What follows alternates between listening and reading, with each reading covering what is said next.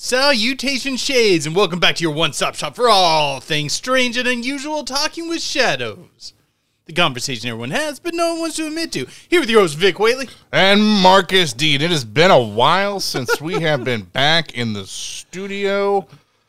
Life has definitely come at us quick. I don't feel like it's my place to illuminate the listeners. Yeah, Would you like to? Yeah, well, like some of our listeners know this. My wife and I were in the process of adopting, and I just one day back in June, we were playing a game of Dungeons and Dragons, and we got the call saying that there was a 5-year-old little girl for us to adopt, and since June 17th, we've been parents. Yeah. So that definitely been in dad mode for the amount of time. So yeah, she's awesome. I love her so much. I've been a dad here for I think pushing 45 days.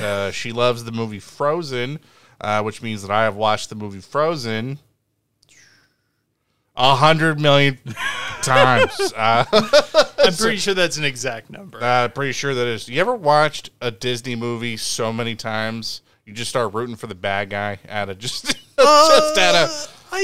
of spite. I tend to kind of like Disney villains. No, just out of spite. So, like, who's the one from like the Princess and the Frog, Dr. Fistero or something like that? Doctor, why are we not able? Watch this the other day. Whoever it is, I really like that villain. Also, the villain from Hunchback, also super cool. Yeah. No, I remember the one from Princess of the Frog. That was Fabius Bile that made the Chaos Space Marine. No, wrong. You're getting your lores confused. I'm getting my lores confused. I've been in a daze. Just being a parent, you get this exhaustion that just nobody can understand unless you've just been a parent. That's just the best way just to describe it. But real late at night here on a Sunday, so we are going to do an episode because Vic got with me and said we have to do an episode. So yep. It's been about a month since our last episode, guys. If you are tuning with us now, in our last episode, what we did was we wrapped up describing the timeline for the Mothman events in Point Pleasant. It's a really, really, really great 2 episodes. If you have not watched it, like we just go from start to finish for all these weird series of events that Keel goes and investigates. And we bring up some really interesting, I think, some information about the Point Pleasant phenomenon. And so I definitely encourage you guys to go check it out. And so we have some comments from these that I really want to get to for this. One from my cousin Barbara, actually patron, says something. Thank you, by the way, Barbara. Says, what if Mothman is a fallen angel? One who did not pick a side. Thomas E. Snugowski wrote a series on this. Could he be one of the messengers? Imagine doing something for a millennium and then nothing, just a random thought. As far as human thoughts manifesting some of these beings, sure, if enough people turn their thoughts to belief, they can and will manifest it. I don't think all of this can be attributed to it, though. Oh, yeah, this isn't the first time I've heard, like, the fallen angel argument for Mothman. I mean, I don't think it's that unviable. Mm-hmm. Like, Mothman's a bit of a just pure on anomaly, and it does kind of fit within that story set. I mean, I don't think there's specifically any angels that didn't pick a side mentioned, but I think it works. I think it works. So Dino Benton, patron, said, so glad my Mothman art got on there. Still amazes me the amount of views these videos get. Makes me proud of myself, but also proud of you guys to see how many people you reach with the podcast. Keep believing, folks. They'll keep listening like the Paranormal Discussing badasses that they are. Oh, total sweetheart. One that I really like very much. Vic and Marcus arguing about whether or not we should kink shame people was something I thought I needed. But was not something I thought I needed, but was certainly welcomed. I am glad we were able to provide a lively argument on should one kink shame or not. Yeah, if you really want to get into the whole what happened in that, definitely check out that episode. What was that last episode? Yeah, it was in the second part. Skull Mara says, any idea why they call them flaps? Okay. This is a term that I kind of inherited the use of it because a lot of the kind of more old school investigators from the generation before me use the term flaps. Don't quote me on this. But I believe it may have come from John Fort, but I'm not certain on that. But flaps just basically mean like a series of sightings. Most people use it in the UFO field. I use it for any sort of strange occurrences that occur within a like certain given period of time. Gotcha. So that's really neat. It's kind of like a unique way to describe like a Mothman sightings, calling them flaps. I like that. We should bring that back. I like that. Oh, I use it all the time on here. Yeah, that's pretty cool. But you're so used to me saying it, it's probably just in one ear and out the other. So, all right. So for today's episode, guys, we thought that we would kick it back old school a little bit. By the way, don't think that we have not forgotten about the UFO people coming out talking about like alien stuff that we found on stuff. We've got that too. I'm digesting and breaking that down. That's coming up soon. Probably gonna be next episode. But anyway. We thought we would take a little old school and really dive into like a cryptid, like we really like to sink our teeth into. And Vic and I were talking about a topic idea, and we came up with Megalodon because we think that's a really awesome, famous cryptid nowadays that most people probably don't even know is a cryptid, but they still talk about it. Oh yeah, the patrons on the Discord were like, talk about something prehistoric, and I'm like, yeah, sure. I mean, honestly, I would argue that I think Megalodon is quickly, taking over like sightings of the Loch Ness Monster as being one of the most famous aquatic cryptid sightings. Yeah, I mean, Loch Ness Monster sightings have been falling off in popularity. Yeah. Also, like, how long does a plesiosaur live? I feel like maybe not that long. But I think sharks can outlive them. So I think that's really what I think, and that's why I think it's really cool that we can tackle the Megalodon and really sort of like give some of our 2 cents. Maybe talk a little bit about why the Megalodon's crept up in popularity so much. I don't think as many people yeah. But I mean, it goes back further than. Well, I think it goes back further than just the Meg too. But I mean, I think that there's something to that, and we can talk a little bit more about that. Well, I mean, sharks have always felt like really held human fascination. It doesn't surprise me that movies like The Meg, which I've never seen, and Jaws, which I have seen but only vaguely remember, captivate audiences. I mean, if I recall correctly, like, weren't there like shark worship among like Nicaraguans in the indigenous population? People have been worship. I mean, every coastal people worship that. I mean, they worship sharks. To little surprise, or had stories involving sharks in some way, shape, or form. Oh yeah, they're captivating creatures. Truthfully, I think half the reason Shark Week's so popular is it's just kind of cool to see them swimming around. I mean, I remember when I was a kid, and we would go to the Children's Museum in Indianapolis. They would often have shark exhibits, and I often found myself being way more excited to learn more about sharks than I was actually about dinosaurs. When I was a real little kid, just because stuff absolutely just totally. Even though in real life, I'm absolutely terrified of going into the ocean, because most people are not aware of this. But I'm actually a shark attack survivor. For those of you who are tuning in on YouTube, I am giving Marcus a look here. I never told. Yes, I am a shark attack survivor. Oh wait, I know this joke. Yeah. Okay, please continue. Because I don't go into the ocean to get attacked by a shark. That is how I survived that attack. Oh man, that is so bad. I am also partially a bear attack survivor as well for not going into the woods. Yep. I, on the other hand, love the ocean. Absolutely adore it. Sea creatures are freaking awesome. The most important way to love something is sometimes just to let it go. Just let it go. The sea is the shark's home. That is not humans' home. We don't have gills. That's why we don't belong in the ocean. I will say, in actuality, sharks are freaking terrifying. I was snorkeling off a reef once. I can't even remember where it was. I was like 13. and I got lost in this big reef. And you can get turned around in a reef pretty quick. And I finally find a way out, and I realize, oh, crud, I'm at the part where it drops off in the ocean, and I need to get back into the reef now so I don't get sucked out to sea. But I do look down because there's this moment that I'm considering. There's a possum. It just left. There's this window across from us, and a possum just dropped down into it, looked at me, and walked off. And by the time... Okay, total aside... There's a possum in that window right there. Okay, back to sharks. How hillbilly are you that you just stopped to go, there's a possum over there. You got to look at it over there. We got to stop what we're doing. There's a possum. I'm so right sorry. there. It was very unprofessional, but it was also kind of cool. I didn't know I had possums. Okay. You didn't know Indiana had possums? I didn't know I had possums at my house. We're in Indiana. They're outside. They're our state animal. Okay. Moving on. So, like, I looked down kind of off the shelf beyond the reef, and there's this shark just hanging out down there, like, well below me, but, like, I just kind of go, F-bomb, and I just quickly just dart back into the reef. I do eventually find my way back and survive the ordeal. That's exactly how you survive a shark attack.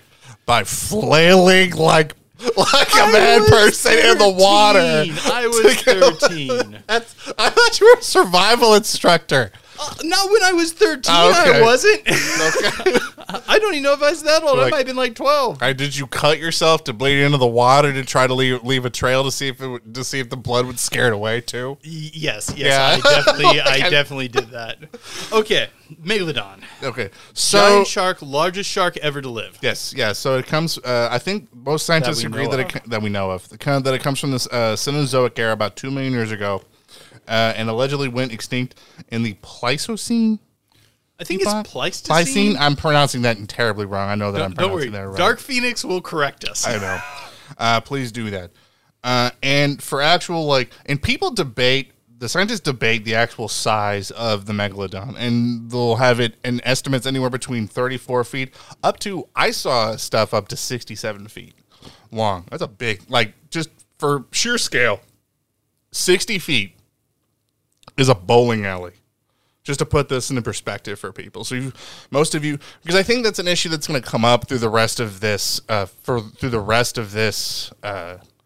episode, is the concept of humans having an inability to measure size accurately.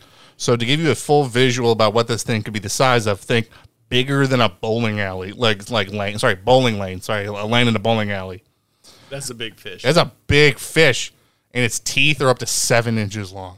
It's a big tooth. Yeah. And a lot of people think that they're actually related to great white sharks. Which maybe is true, but probably not. But I was watching the scientist talk about it in a YouTube video, and he was talking about, great white sharks, the way that they'll do stuff is they'll come up under something to get at the soft underbelly. He goes, Megalodon will just bite straight through the thing, trying to puncture its lugs. And I'm like, that's like shark for F around and find it. It's just there is no hunting, there is no ambushing you when you're 67 feet long. You just catch it and crush it. That is your attempt. Yeah, I think the Megalodon got bounced around through a few different families, kind of with them being like, oh, the tooth is more similar to this, more similar to that. But one of the issues is it's a cartilaginous fish, and they don't leave a huge amount of fossils. What is a cartilaginous? What is that? You're making up words again. Cartilaginous? It you are cartilage. You're making up words. Okay. Cartilage. It's a cartilage fish. Rays, skates, sharks. They don't really have so much bones as they do have cartilage support structures. So that might be the reason about why there's no actual Megalodon bones in museums. For the most part, as I understand, what gets preserved is the jaws, the teeth, and the spine. And that's mainly because the cartilage is... I think it's because the cartilage is thick enough in the spine to keep shape and survive to become a fossil. Yeah. Now, I'm not 100% certain on that, but that's how I believe it works. Yep. So, one of the things that I was really... that I thought that was really interesting about the Megalodon was a way that it crept into cryptozoology, and it kind of sort of crept up into the world of the weird, was that people were finding its teeth. Now, keep in mind, these are 7 inches long, so a lot of people, when they initially found these teeth, thought that what they had found were fossilized, petrified tongues of, like, dragons. And these other giant prehistoric snakes and things like that, for these other like mythological type creatures. The earliest paleontologists here, just finding these giant teeth. Like, no, there's no way something. There's no way this is F2. This is a petrified tongue, buddy. Yeah, I hate to tell you, but that's tooth. Yeah, and so it was 1667. It was a Nicola Steno who first started telling people that these were not dragon tongues. these are shark teeth, and was pointing that out. And that's kind of when people sort of had these aha moments for that. And I just thought that was really. I didn't know there was that sort of a connection that the Megalodon had in the cryptozoology in the world. I thought that was kind of neat. I think one of the most striking things from researching this is I kind of feel like a lot of YouTubers have really dropped the ball, so and a lot awful. of bloggers have really dropped the ball. Okay, like there were ones where like the person's talking about, look at this body of this Megalodon. It's being pulled up in Malaysia, yada, yada, yada. Look how big it is. And I just look at it, and the markings are speckled. The head is not pointed. It's kind of rounded. It's obviously a whale shark. Mm-hmm. Like, I'm just watching this, and I'm like, that is just obviously a whale shark. Mm-hmm. And there's a lot of them like that. Now, do I think all of them are that way? No, but it's important to weed out the obvious fakes. Right. And or if it's there's not a lot of that. Or if it's not the whale shark, it's the basking shark. Yeah, basking shark's another really common one. Which looks a little bit more, when people try to say there's no way that's a whale shark, usually what they're convincing into the basking shark. And to be fair, the basking shark, if you look at a photo of it, looks a little bit more sharky and looks a little bit more like a Megalodon, except for the mouth, because it does not have those teeth. So it would be like if a Megalodon grandma lost all of his teeth and was trying to gum you to death like that. Then maybe it was a Megalodon. Like, I could actually totally get someone who's pretty uninformed about like sharks or marine life and things like that, seeing something like a basking shark, because it does look more like a predatory shark, where a whale shark really doesn't. Right. So, like, I kind of consider it a bit forgivable. It's kind of like did you see the satellite images of megalodons and stuff like that? Yeah, I've seen them. Well, there's a bit of a debate on how big those would actually be, and some of the more conservative puts them in the range of being actually basking sharks. And I think that that's likely what they might have caught in that situation, is basking sharks. Well, the thing is a basking shark only gets up to 26 feet. So this ties back into my... Which is still very big. That's a big ass shark. Like, I'm not gonna lie on that. But again, going back to like their estimates of how big one of these sharks have to be, you're talking 36 feet to 67 something feet. And so people are like confusing, thinking this is some sort of megalodon, and they're not even at the bottom range. That would be like a baby megalodon or like a juvenile megalodon and whatnot. So, and also I think a lot of those photos, they have a hard time being able to guess like size comparison of what like to something in some of those satellite photos could be. Like the lower range of the length that they felt that it could be would place it within the range of it just being a basking shark. Another thing that I think that confuses the situation is great whites can get very big. Also, yes, they can. Like very, very big. Most great whites don't really get much bigger than around 15, 16 in that teen area.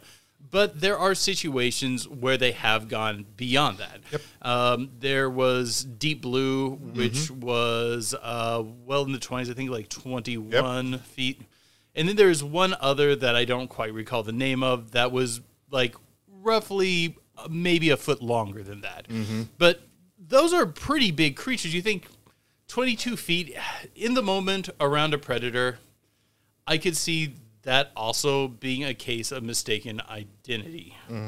Now, with that being said, there are some cases that I think are more viable for something outside the known fossil record. So pulling up an article here from science.org, citing my sources. Thank you very much. Anyway, Nice. yeah. Anyway, the largest white shark reliably measured was 21 feet long from Cuba, but bites from carcasses found off southern Australia suggest that there are great white sharks that are as large as 25 to 26 feet that probably exist today. Like, truthfully, I don't think that that's too far out of the range to not be believable. No, I don't. Yeah. And like, I would actually buy that that's a thing, and that some great whites do get very large. And Sure. one of my thoughts was it's probably not even that outside the realm of biological possibility for there to be ones that have genetic anomalies to make them even larger. But one of the things I did notice there's a lot of terrible fakes. There's a lot of terrible fakes. So just cutting it. Out of the ones that are more viable, they were almost all caught by accident by work cameras. Sure. Did you see the one where I think it's a drill, it's towards the bottom of a shelf, they're recording, and then it's not very spectacular, but a very large fin and goes by, and then a little bit later, you can see the tail fin go by. You don't see the full creature, but you just see those swoop by. It was just a robot basically working on some repairs at the bottom of the ocean. The camera's on it. It's recording. Did it say how far? Did it say how deep it was? It was not like Marianas level deep, but it was it was towards the bottom of the shelf. I think it was probably not more than 4,000. Okay. I mean, that's still pretty deep for. Yeah. I mean, that's still pretty deep for even a I great white shark. don't remember the exact. Yeah, it's in the max range that a great white could get to. Yeah. It was kind of on the max where they've been recorded being. Right. People analyzing it based on timing and things in the footage. They've had some scientists looking at this, and some of them are like, well, it would be very hard to classify anything, but it does look bigger than what I would expect it to be. It does seem larger than what I would believe a great white could get to. Sure. But you can't compare Megalodon habits, like location habits, to great white. Most people want to do that, but they're not in the same family. Yeah. So and Megalodons weren't deep sea sharks. No, they wanted to stay in warm coastal waters, so they're typically staying off the coast of certain things. Like they're staying like off the coast of like Australia. I think the U.S. too, but don't hold me to that. I know Australia. I'm pretty positive the U.S. too. But yeah, I'll go ahead and just jump to kind of part of my conclusion. Sure. I don't think Megalodons are still around.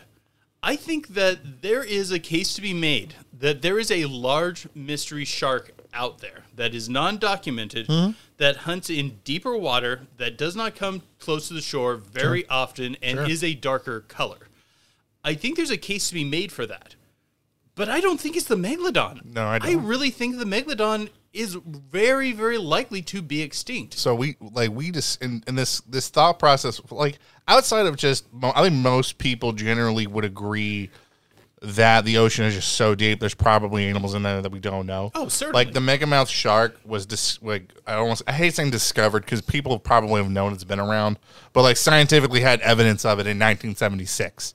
So, I mean, within the last 50 years, they've discovered a massive shark that's still swimming around down there. And it probably could if you're swimming around at the bottom of the ocean, like as a filter feeder, like as a megamouth shark or a basking or a whale shark type thing. It would be very easy for them to live down there. Oh, yeah. Megalodons couldn't do that. They needed to be in the warmer water. Yeah, and also, like, the extinction of the Megalodon kind of flows a little too well. Microplants start disappearing. That creates less krill. The Megalodon mainly fed on primitive whales that were smaller than our current whales. But without the krill to feed on, their numbers start to fall. Then you see the Megalodon starting to phase out of the fossil record. About the time they start phasing out, you start to see those marine mammals starting to come back. Eventually, there's a second hit of those microplants. You see a big boom in krill, and you see whales now just exploding in population and being able to evolve to the much larger shapes. But one thing I would really like to point out here, although I don't think the Megalodon survived, its niche definitely remained. It did go through a point where its strategy was not viable. And I think the Megalodon died off during that point. Sure. But its niche did persist. Something else could have come and filled that niche later on, which could be where this mystery shark may have developed. But I just don't think it's a Meg. I feel like unless they've changed their behavior dramatically to hunting in totally different areas, which is kind of hard to believe, evolutionarily large alpha predators usually don't pivot well when there's major environmental changes. They usually die. Right. And I'm going to make the argument as to why I don't think that Megalodon could still exist today is I don't think they would actually be the apex predator. I think orcas would hunt them to extinction. If they're sharing the range, yeah. Well, if Megalodons are still in that coastal range, I think you're probably right. They have to live off think about it. They have to live off warm water in the coast. It's already known that orcas live on orcas live in every single ocean. Yeah, Megalodons could go through a wider range of cold than people give them credit for, but orcas definitely can. Sure, even wider than what and they so can. You're talking about on the low scale for a Megalodon, 37 feet. You're talking about a pod of orcas that are all 30-something plus feet that hunt great whites. Oh, yeah. So a pod of orcas could easily kill even a giant 60-foot Megalodon. They would kill it. They have. And there's already been enough research to show like how their hunting practices for great white sharks. I'm like, I bet you that orcas probably could do something the equivalent of that. Oh, it wouldn't surprise me. I mean, orcas are social. They can fight in groups. They've proven to be extremely clever. It would not be stunning to me that, like, if you did drop them into the world right now as it is, that they would have a hard time competing with orcas. And also possibly dealing with... I feel like back in their day, when whales were smaller, I feel like if they tried to take a bite of a sperm whale, the sperm whale's going to turn around and go, yes, the Megalodon's a badass, but the sperm whale's like nothing they really had to deal with. Like, I think the Leviathan came after the Megalodon was believed to have disappeared. If I'm incorrect, maybe there was some overlap. I thought they competed at the same time. If they did, it would have been like towards the end. There might have been a little overlap, but I think most of the Leviathan also died out too. It didn't last. But maybe they had overlap, and that thing probably would just wrecked one. I just feel like they would not have been able to stand up to it. Yeah, so this is just one of the issues that I've had. But even just competing with great whites, I don't think that they could really compete with them. Yeah, I also think I have a hard time believing that. I think that there would be the food that they'd have to eat would probably be gray whales. I think that's probably what they would be.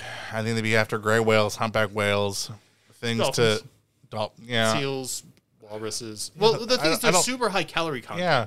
So, I mean, I think that if that was the case, I think that we would be seeing something. I think that it would be harder for them to hide because I think that whenever you see some of these, like, massive, like, feeding frenzies things that go on above water, I think that probably something would have been caught. But that's just me. If I was going to try to make a case that they are around, I think I would have to probably go the route that their behavior has changed over time to be more middle ocean feeders, where they're not feeding around coasts. Sure. And they'd probably be in a exceptionally small population because it would be hard to sustain any level of number with the caloric intake they would need, the amount of food they'd have to eat, compared to like how much you can find being a mid-ocean feeder. Sure. Often a lot of the caloric value is built along coastlines. But I still think it's more likely that we're just seeing a different shark. I think the case for it is just a little off. And the other video that I saw that made me think there's something up. Did you see the video from the helicopter? It was a rescue helicopter. I thought that was a great whale that they saw. It could have been. I've heard it argued that the fins are wrong, and it's definitely in a range that whales don't go into. Because that's one of the first critiques that people pointed out is, given the size, it must be a whale. But you don't have them in that area. Sure. Which it could have been an anomaly, but, and I'm not saying it's impossible for it to have been a whale. Yeah. Because a whale, there are whales that fit that size. The movement, to me, reads a bit more like a shark, and that's what people have said. But, you know, it's through a fair amount of water. It's hard to tell. No, don't get me wrong. I think one of the things that we have seen, though, in the last 20 years, I think we have seen a lot of change in marine wildlife, and so I think that there could be something that could cause them to change where they'd have to be. Like maybe they are hunting in the middle of the ocean as a way to avoid orcas. I think that might be something they have to do. You know, because we discover stuff about sharks all the time, like recently discovering the megamouth shark. You know, I was watching a really cool thing the other day talking about how bull sharks end up in the Mississippi River. Like, we've had bull sharks that have turned up in Illinois, which I think is kind of because they can horrifying. They can deal with fresh water. Yes, that they can move, or maybe that's something that they can do, or maybe they get deeper in. I mean, adaptation. We have like 2 million years from where they disappeared to now. Adaptation could occur. But like large predators like that just really don't pivot that well evolutionarily. It's something where it's because the larger, more complicated the animal, the slower it reproduces, the more cost there is in reproduction, and that makes the path of evolution go slower because every wheel's turning slower. How complicated is a shark? A shark is a very complicated. Sorry, I mean is it complicated for what it has to do? Like it just has to live typically within warm water and. I think even people's belief of why it died off initially was that because of, I think it was the Ice Age, or because it was cooling at the time, and then that theory was disproved. So, it was kind of right. It was right for the wrong reasons. Yeah, because people believed the cooling came in and they couldn't move to the colder waters. It turns out, well, actually they could to a certain degree. Right. But more likely, it had to do with microplants. And I've heard a few other theories thrown out. But remember, these are all kind of theories. Yeah, that are out there. Yeah. So maybe something. Maybe it went deeper in. I mean, plesiosaurs are likely to it's possible that they could exist, and that would be a high calorie intake animal too, wouldn't it? Yes, but most of the plesiosaur sightings.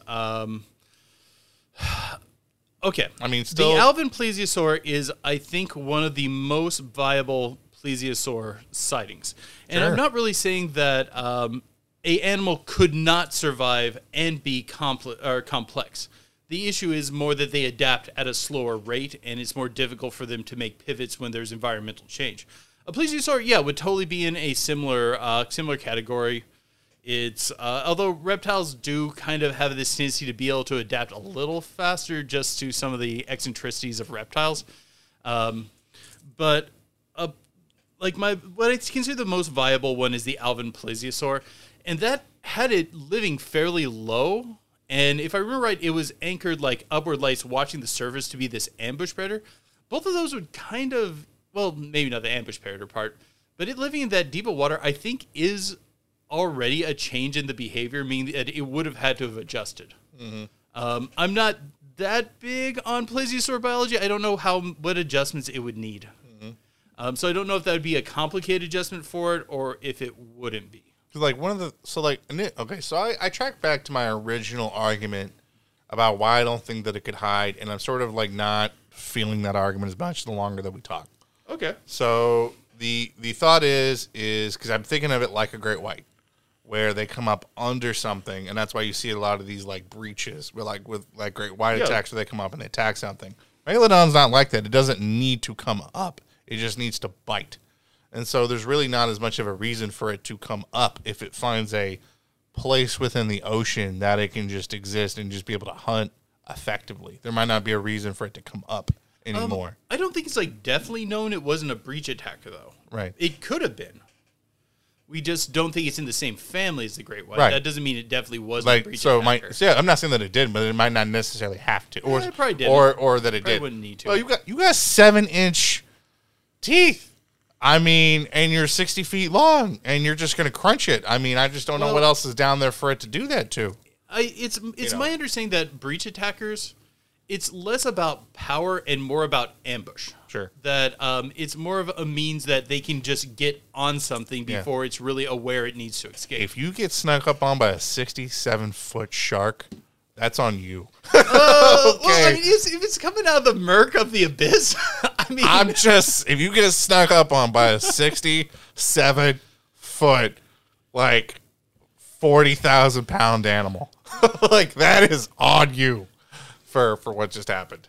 Another thing I wanted to throw out as a possibility for there being something odd out there is, are you familiar with Alpha? Okay, once I start telling you this story, I bet you're going to recognize it. A group of great whites were tagged and then re-released so they could study the patterns of their movement and things like that. Sure. Alpha was the first one they tagged, which is, I remember it was a 9-foot female. Fair, that's not small for a great white, although not near the max. Sure. It kind of swims around Australia for a while and then suddenly descends rapidly and then goes through a temperature change. Are you remembering this case now? But it's the one where they get attacked by orcas, right? No, orcas have been that was thrown around at the time, but at this point it's been ruled out that it was not an orca attack. Okay. The issue is the heat change would be totally off for it being an orca. An orca, the temperature change would have had to have been higher because it never got up to the levels you would expect. That's right. From the internals of an orca. Yeah, sorry. It goes up first because they flip it upside down. They take it up first. That's right. I'm sorry. That's how they attack it. And the other thing is, whatever did the attack, grabbed it and pulled it down to 4,000 feet before it swallowed it. Okay. Which would be off behavior for an orca. Orcas don't normally drag things down super deep and then eat it because, well, they want to be kind of close to the surface. Right. Also, they're social. They would probably lose track of their pod and stuff, doing things like that. There were a lot of things that were considered. Orcas were one because orcas were in the area. Also, like giant squid were considered and a few other things. The most likely conclusion ended up being it was another shark. Because the body temperature change only really matched for a shark. A giant squid would have been too cold for a giant squid. It would have been too warm for, say, a sperm whale it wasn't warm enough to be a sperm whale or an orca or mammals like that. But it does match for other large sharks.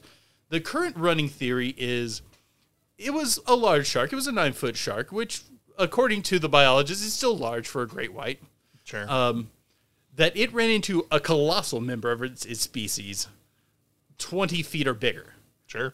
And then, for some reason, it took it down really far before eating it, which seems to be a little bit of odd behavior. Mm-hmm. Is it possible? Sure. I'll take it. I think it's the most viable of anything that came out. But if I am looking at the things that are off, that's already kind of considered to be the low range for a great white. Well, not the max low range, but it's lower than they normally hang out. Mm-hmm. The thing where it just grabs it and then drives it deep, deep, deep seems to be odd behavior for a great white. It doesn't seem to be their standard mechanism. But that's one of the things that led me to the idea of we might have a mystery shark out there. Sure. I don't even think when they go down, I don't think they go down that fast, do they? This descended fairly quick. That's what I'm saying. I think even when sharks descend, they go down slowly. It would need to be... This would be like probably an ambush predator whose strategy is to come up, grab, descend past where other predators are going to fight it, and then devour them. Sure. Kind of similar to like den hunting. Sure. Where you're going to grab and pull back. Does it fit, I think, very well any documented shark species? No, but the body temperature is fairly correct for a shark species. For 9 feet, a megalodon could just swallow it. Yes, but I don't think it was a megalodon. Right. in the wrong sort of area. Right. It's the wrong sort of hunting pattern based on our beliefs on how they hunted. Like I said, I think it could be a unknown shark species. Sure, that's in there. Yeah. I mean, I can't really justify, like, it's either that or the other thing that I've been thinking that might be connected to many of the supposed Megalodon sightings is a genetic anomaly. I kind of touched on this earlier. Maybe it was a anomalously big shark. That's a hard thing to say right there. Or another carnivorous type whale that lives down there as well. Like mammals, the body heat would have to be higher. For like a sperm whale? Yeah. Oh, yeah. For a sperm whale, the temperature that the sensor detected it rising to was not high enough to be a mammal. Sure. Okay. It wasn't low enough to be a squid. Sure. The only thing that kind of really fit it was something like a shark. Sure. But that's another thing that kind of led me to the idea of we might be talking about an unknown shark species. Now, do I have solid evidence to give you? No, of course not. I'm just someone talking about like the things I've read and watched. Right. But it seems like a possibility to me, especially with a few of the other images that are floating around out there that are harder to debunk.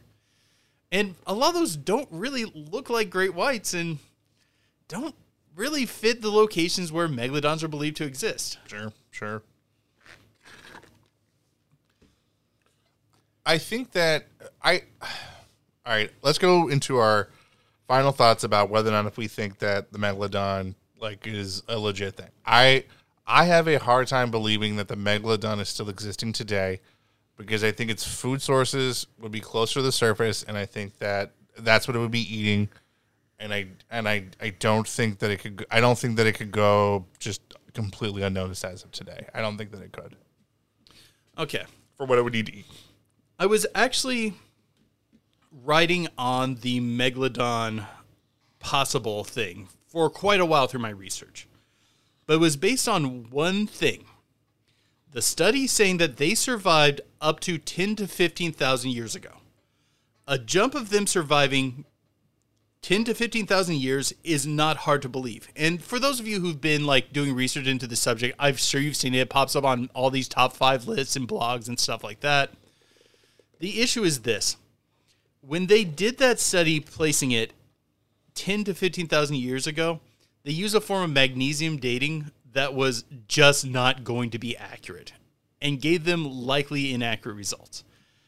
If that is true, that was the one piece of evidence that was really holding me firmly in the Megalodon probably still around. Because, you know, if they survived that extinction event and then made it to 10 to 15,000 years ago, I could totally buy that they made it to today.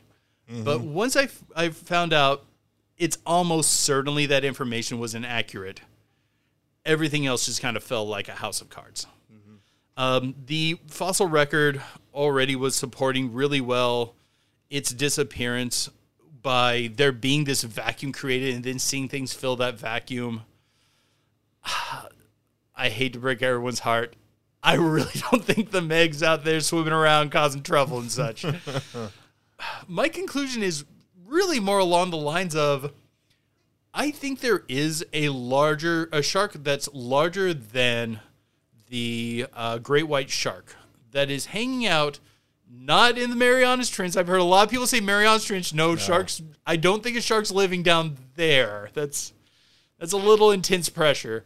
But hanging out in the darker areas of the ocean, probably an ambush predator, possibly diurnal where it's coming up to hunt at night near the surface, descending back down during the day. We see that sort of behavior with giant squids, so it's a strategy that works. I think that it's probably a darker color because a lot of these videos that showing the ones that I can't rule out seem to be depicting something of a darker color.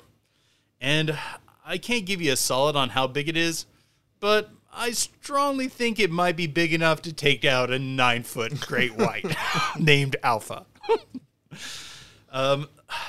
That's kind of my conclusion after looking at it all is Megalodon, maybe not. Mystery shark, yeah. Maybe something. Yeah, there might be something. I don't think they're a big population if they're out there. No. But I think there's some viability there. Mm-hmm.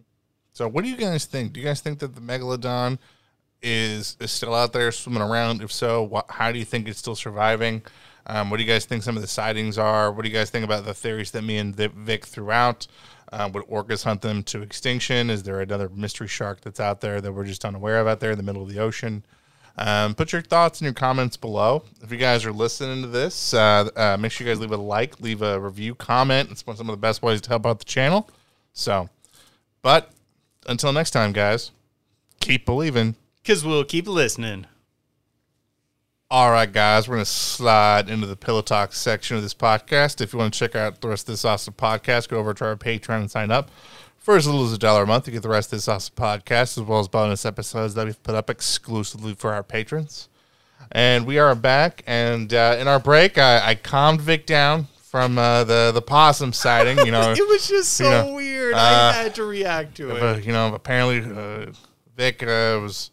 Hoosiers get really excited whenever we see possums. It just makes our day. You know, something other than corn that we can see. Mix things up. He popped into the window, just kind of looked at me, and then just left. Yes, like what possums do. like that is what they do. So yeah. So in the whole regular episode, we just talked about Megalodon. We thought that maybe there's one more thing I would throw out about. Oh, sure.